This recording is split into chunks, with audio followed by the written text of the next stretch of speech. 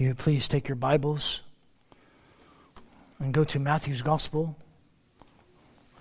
Matthew chapter 15. If you're visiting with us, there's a black Bible in the chair in front of you. Go underneath that chair and pull out that black Bible. Go to the back of that black Bible. Excuse me, and find page 13. Page 13, you'll find Matthew chapter 15. We're going to read verses 29 to 39. 15, 29 to 39.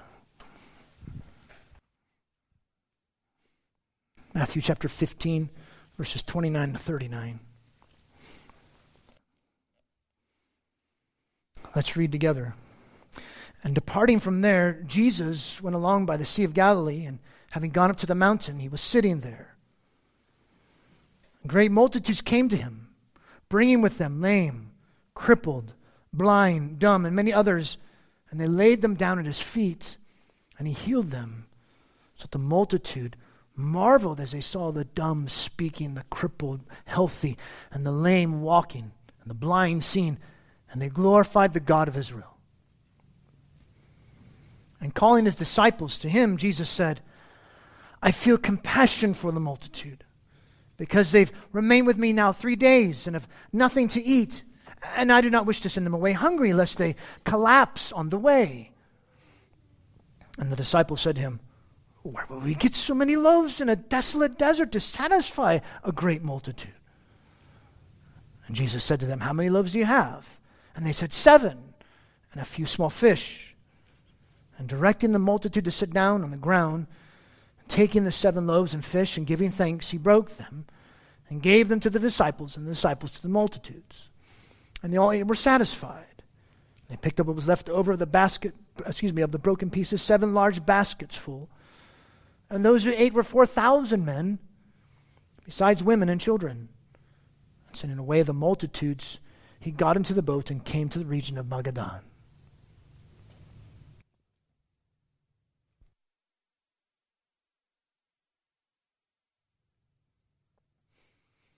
For someone who struggles with alcohol abuse or even drug abuse, it just doesn't cut it to stop for a specific amount of time. Like, I'm just going to stop for a couple months, or I'm just going to stop for X amount of time, whichever, just put in a time. It's a lifetime decision. You have to decide to stop completely. Done. I have a friend, a brother in Christ. That's what he did. I mean, he would smoke pot, did speed, heroin, cocaine, you name it, he did it. Acid, dropped acid, shrooms, everything. And he came to a point, he said, alcohol too. I didn't mention alcohol. He would drink. And he just stopped. He said, I can't do this anymore. I'm done. And he stopped. He had enough. He made a lifelong decision, a lifetime decision, and stopped. And that's the way it needs to be with us when it comes to response to the gospel. It's a lifetime response. Like Levi today. It's a lifetime response. A one-time act to show this is going to be my life. If you've been baptized, that's what you did too. If you haven't been baptized, talk with me after the service. This is, or should be, a lifetime response to Jesus. I follow you. And as you see this glaring theme in Matthew's gospel, bow down and worship Jesus, the Messiah, King of Israel. In this passage, specifically, he's going to tell us this is a lifetime response. It's a lifetime response. Couple statements, a lifetime response.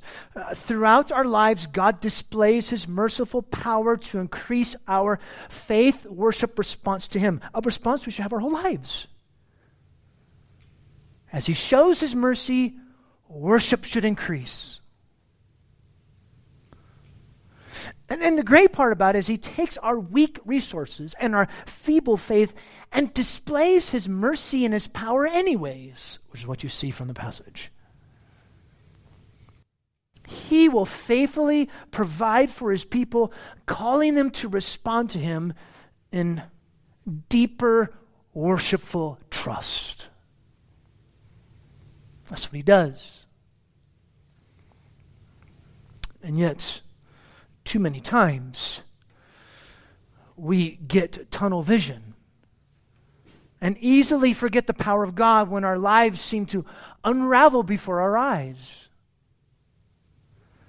When life seems impossible, that's when God shows his mercy and power. When it's seemingly unbearable and hopeless, Jesus is merciful and faithful. And that's what you see from the passage today. Here we come to this part of Matthew's gospel, where Jesus heals all these people, like he's done before, and then he feeds 4,000 people, which the numbers are probably at 16,000 or more, with women and children there. But once again, by these very actions, real historical events that took place, not just imaginations, not just little stories, these real things that happened. Jesus displayed who he was, who he is, the Messiah, King of Israel. And Jesus continued to challenge the faith and worship of his disciples. Remember, we talked about this a few weeks ago. Embarking on this section of Matthew's gospel, where opposition will arise, but Jesus is going to take the time to challenge the faith of his disciples, to challenge their trustful worship of him. And he does it again here. And he does it to us as well. Because God will bring situations and events into our lives to test our trust in Jesus, who truly is the Messiah King, to trust him, not our circumstances. We talked about this a couple weeks ago. The truth is laid out before us. He calls us to trust him. In these circumstances, in these different events of our lives, he puts us through these. How far will we trust him? Not in our circumstances. And you see in the feeding of the 4,000, by the way, you have the same main points as the feeding of the 5,000. But the 4,000 is very similar. Jesus withdrew, crowds approached him, he heals them, desired to feed them. Disciples are inadequate resources. Oh, what's going on? He sees the crowd, takes the loaves, he gives thanks, distributes, disciples, gives to the crowd. Crowd satisfied, leftovers, and then the numbers given. But two separate events, these aren't the same thing. He feeds 5,000, about 20,000 or more people, and then here he feeds 4,000, 16,000 more people. Two different events. Historical events, real events happen. So notice first, though, how Jesus displayed compassionate power. Look at verse 29. Departing from there, Jesus went along by the Sea of Galilee, and having gone up to the mountain, he was sitting there. Now, it's hard to determine where exactly Jesus went and to whom he ministered. Now, some believe he came into Gentile territory, northeast part of the Sea of Galilee. So some believe this was a ministry toward Gentiles. And so these healings and the feeding was for 4,000 or more, whatever, Gentiles. Especially when you see, which we'll look at in a second, when it says they glorified the God of Israel. And then the desert, wilderness area. So it's hard to determine because Matthew doesn't really tell us. He's silent. But either way, it challenged the disciples' trust in Jesus once again. Because look what happens, verse 30. Great multitudes came to him, bringing with them lame, crippled, blind, dumb, many others. And they laid them down at his feet. All these people, lame, crippled, blind, dumb, many, and they laid them at his feet. And Jesus healed their diseases. Very similar to what he did in the other times in Matthew's gospel. And then notice verse 31. So that the multitude marveled as they saw the dumb speaking, the crippled healthy, the lame walking, the blind seeing. And they glorified the God of Israel. So notice it's a response of worship. This is the reason why many people believe this is in Gentile region, Gentile territory. Whether this was the Gentiles or not, here's the point. Jesus is the Messiah, King of Israel. Only the Messiah could perform such things. This was prophesied in the Old Testament. All these different diseases, dumb speaking, the crippled healthy, the lame walking, the blind seeing, only the Messiah was going to be able to do those things. It's only him. And they responded by glorifying Israel's God. It was a response of worship. Do you see that? Well, notice Jesus, he displayed his compassionate power again. Now, verses 32 to 39. And notice what's said here in verse 32. Calling his disciples to him, Jesus said, I feel compassion for the multitude. The striking part is Jesus says he felt compassion for the hungry multitude who'd been with him for 3 days. He goes through the process explaining, for 3 days, have nothing to eat. I do not want to send them away hungry, lest they collapse on the way. It's amazing. Jesus felt compassion. Mercy. That's where you get the word splagna from the Greek. Splagna. From your gut, from your bowels. But that's how he felt. He had such pity for them. It's a good thing Jesus has pity for us. He has such mercy for us. Jesus feels compassion for us. And for these people, notice they've been with him for 3 days. How did they do this? You ever thought about this? Where did the people sleep? Did they bring their food? Did they bring like their rolled up mattresses or something like that? You know, their foam, memory foam or something like that? Maybe there was a memory foam in that day, I don't know. But most likely Jesus was teaching them too, and actually he usually did when he was healing people. He was teaching them as well. Here was a vivid display of the kingdom of God, a power, healing, teaching, and compassion. That's a display of God's kingdom. He didn't want to send them away, have them collapse on the way since they'd be so hungry. Evidently, the resources ran out. Christ wanted to help. He presented the challenge to the disciples. Where was their faith? And where was their compassion? Because notice, here's a middle point in between this. Notice the lack of worship. Verse 33. And the disciple said to him, where will we get so many loaves in a desolate desert to satisfy a great multitude? Such great crowd of people.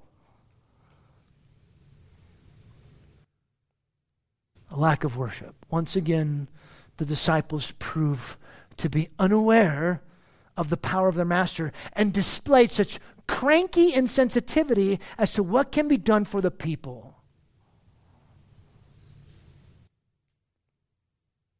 It's striking to see their dullness after they just saw all these healings by Jesus. After they just saw the Canaanites woman, her daughter, remember that last week? That Jesus healed from a distance. It's interesting to see the dullness of back over here earlier in Jesus' ministry, a day, couple weeks, couple months ago, whichever. Jesus fed over 20,000 people. It's striking to see their dullness. All they focused on was the problem of their lack of supply. Had they already forgotten Didn't they just see these miracles? Oh, Christian, have you already forgotten? Have you forgotten your God? Have you forgotten the God that you serve? That's why I said earlier, too many times we get tunnel vision. And we easily forget the power of God when our lives seem to unravel before our eyes. We do that, don't we? When life seems impossible, that's when God shows his mercy. That's when God shows his compassion and his power. When it's unbearable, seemingly unbearable and hopeless, Jesus is compassionate. Even when we're lacking in that faith, he still shows us compassion. That's a good thing. Because remember, we'll celebrate it in just a moment. You're going to celebrate the fact that even though there's been times of your unbelief, that's why Jesus had to die. Because of our doubt and our lack of faith in what he's doing. And we remind ourselves of this gospel truth once again. Too many times we forget what God has done for us as his people in the past. It's so easy to allow our circumstances to take over and overwhelm us instead of stopping, seeing God's great mercy and faithfulness, his promise kept in Christ, and trust him. We talked about this on Wednesday in our study of the book Real Change. I mean, the greatest of promises that God could keep was to bring Messiah, right? He brought his son, who died and physically rose from the dead. He kept his promise. So if he kept his promise to bring his son, why do we lack such faith? Why does our trust in him teeter?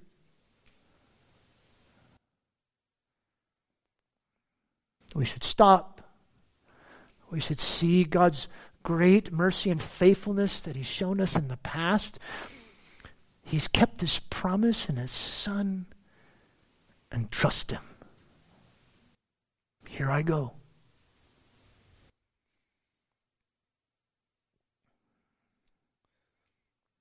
The disciples, where we're going to get all this in this desolate desert, verse 34. And Jesus said to them, how many loaves do you have? They said 7 and a few small fish. Admitting their inadequate resources, Jesus asked what they had, and he would use it to multiply their supply. Where you see, Jesus takes us, we're weak, and uses us to display his glory. When we humble ourselves, he uses weaklings to show his power. Doesn't he? It's a good, because he uses nobodies. Weaklings, that's who we are. We're weak in our faith.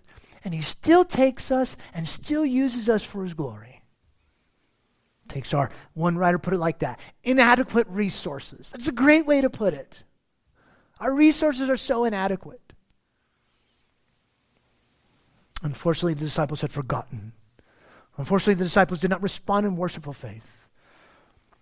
They allow what they saw, circumstances, to take over, which is the reason why, as Paul says, we walk by faith, right? Well, notice, his compassion continues. Praise God.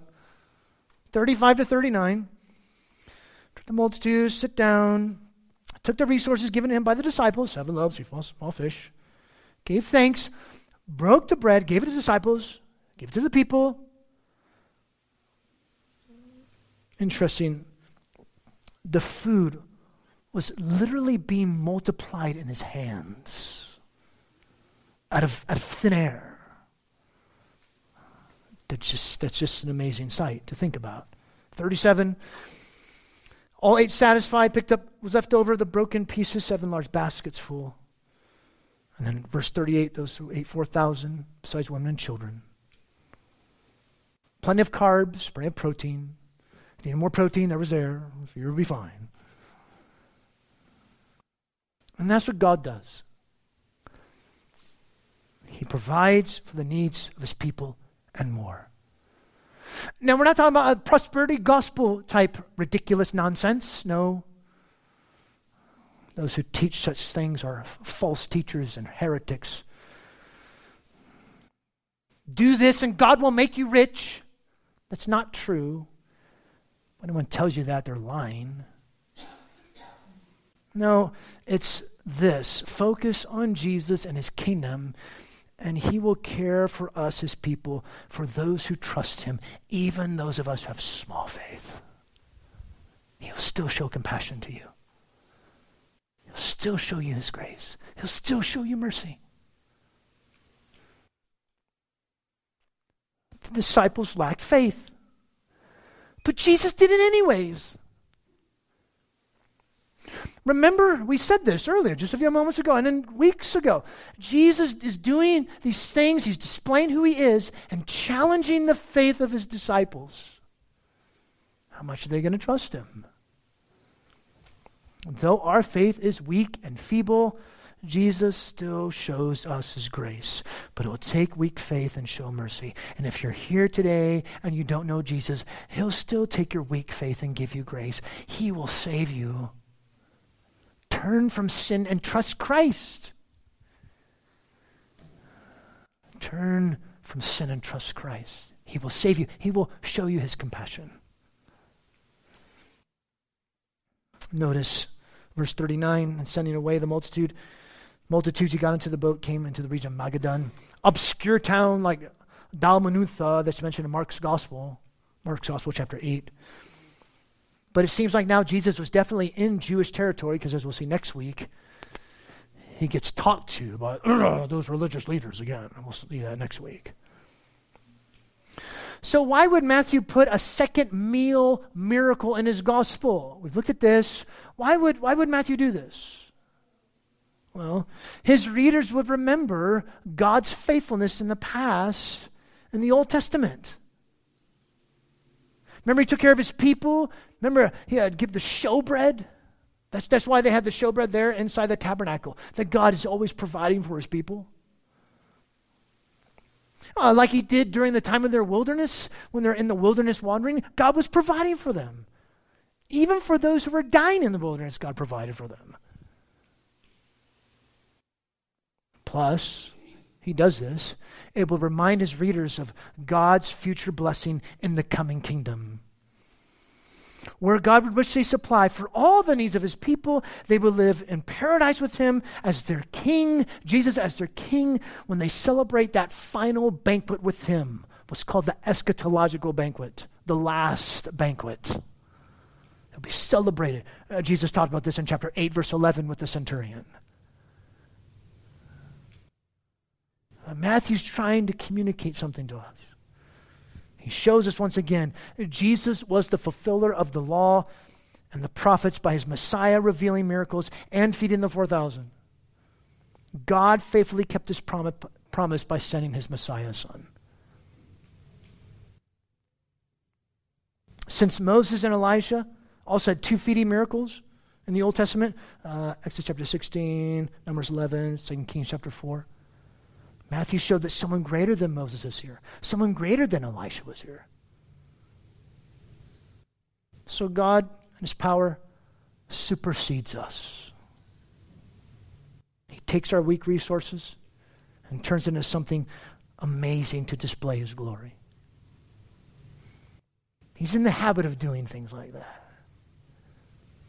He will always provide for his people, for those who seek and trust him. Do we trust Jesus to use us and our inadequate resources to meet our needs? Here's Jesus, our compassionate miracle worker and patient teacher. He works his providential sovereignty, teaching us to trust him. Do we trust Jesus to use us? Do we trust Jesus in the midst of circumstances when it seems like everything is just caving in? Another lesson to learn as well. Do we show compassion toward others or become insensitive, cranky, and closed off like the disciples? We learn from Jesus to show compassion and mercy to each other just as he has shown mercy toward us. We give the same gentleness, mindful of the fact that we're all frail and weak.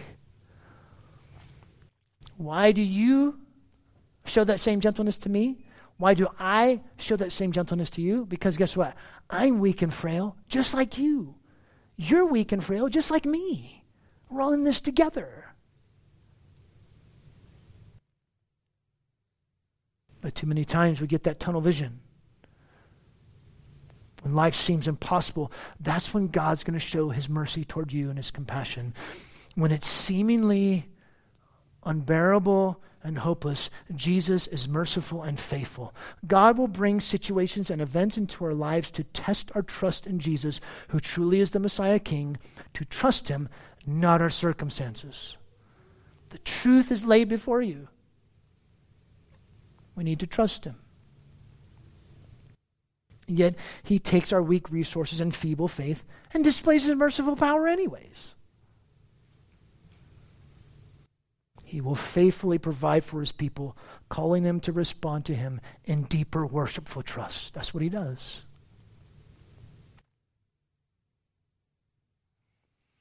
Throughout our lives, God displays his merciful power to increase our faith worship response to him. A response we have our whole lives.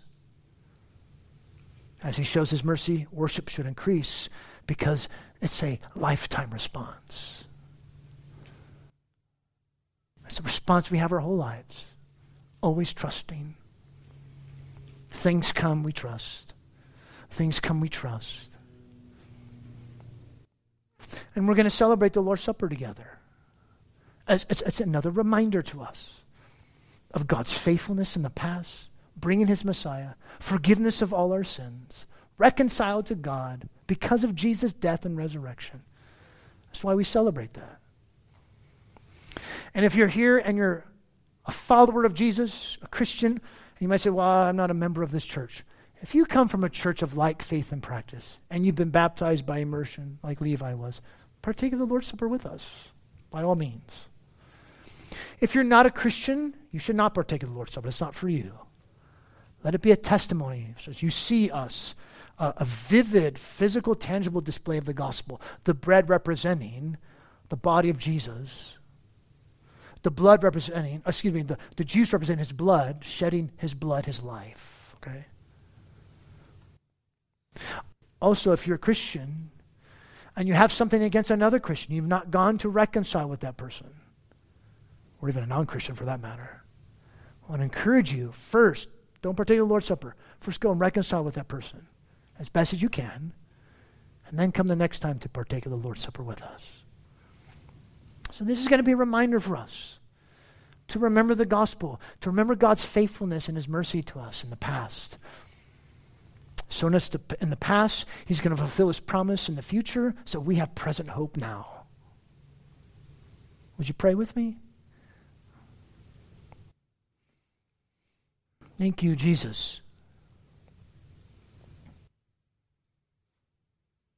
that in spite of the events, uncertain, unsure, surprising events that take place in our lives, you still show your faithfulness and your compassion. So we once again renew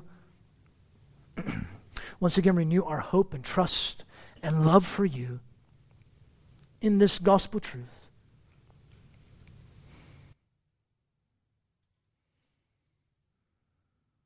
We once again remind ourselves of how you, by your person and work, Lord Jesus, have drawn us, brought us to the Father in fellowship with him through our repentance and trusting you. You being our very substitute on the cross. Thank you. Help us in our unbelief. Remind us that it's those times of unbelief and doubt, that's why you had to die. Encourage us with the gospel truth this morning. Again, we pray. So I ask, take some time to think through and ponder. Let your mind dwell upon these things that we've seen from God's word. Speak to yourself the gospel again, the truth of the gospel. Remind yourself of the truth of the gospel. Examining your heart. Remind yourself of how you've turned from sin and you put all your hope and trust in Jesus Christ alone. After a few moments of that, I'll have the men come and they'll hand out the bread to us. But take these moments and do that, please, if you would.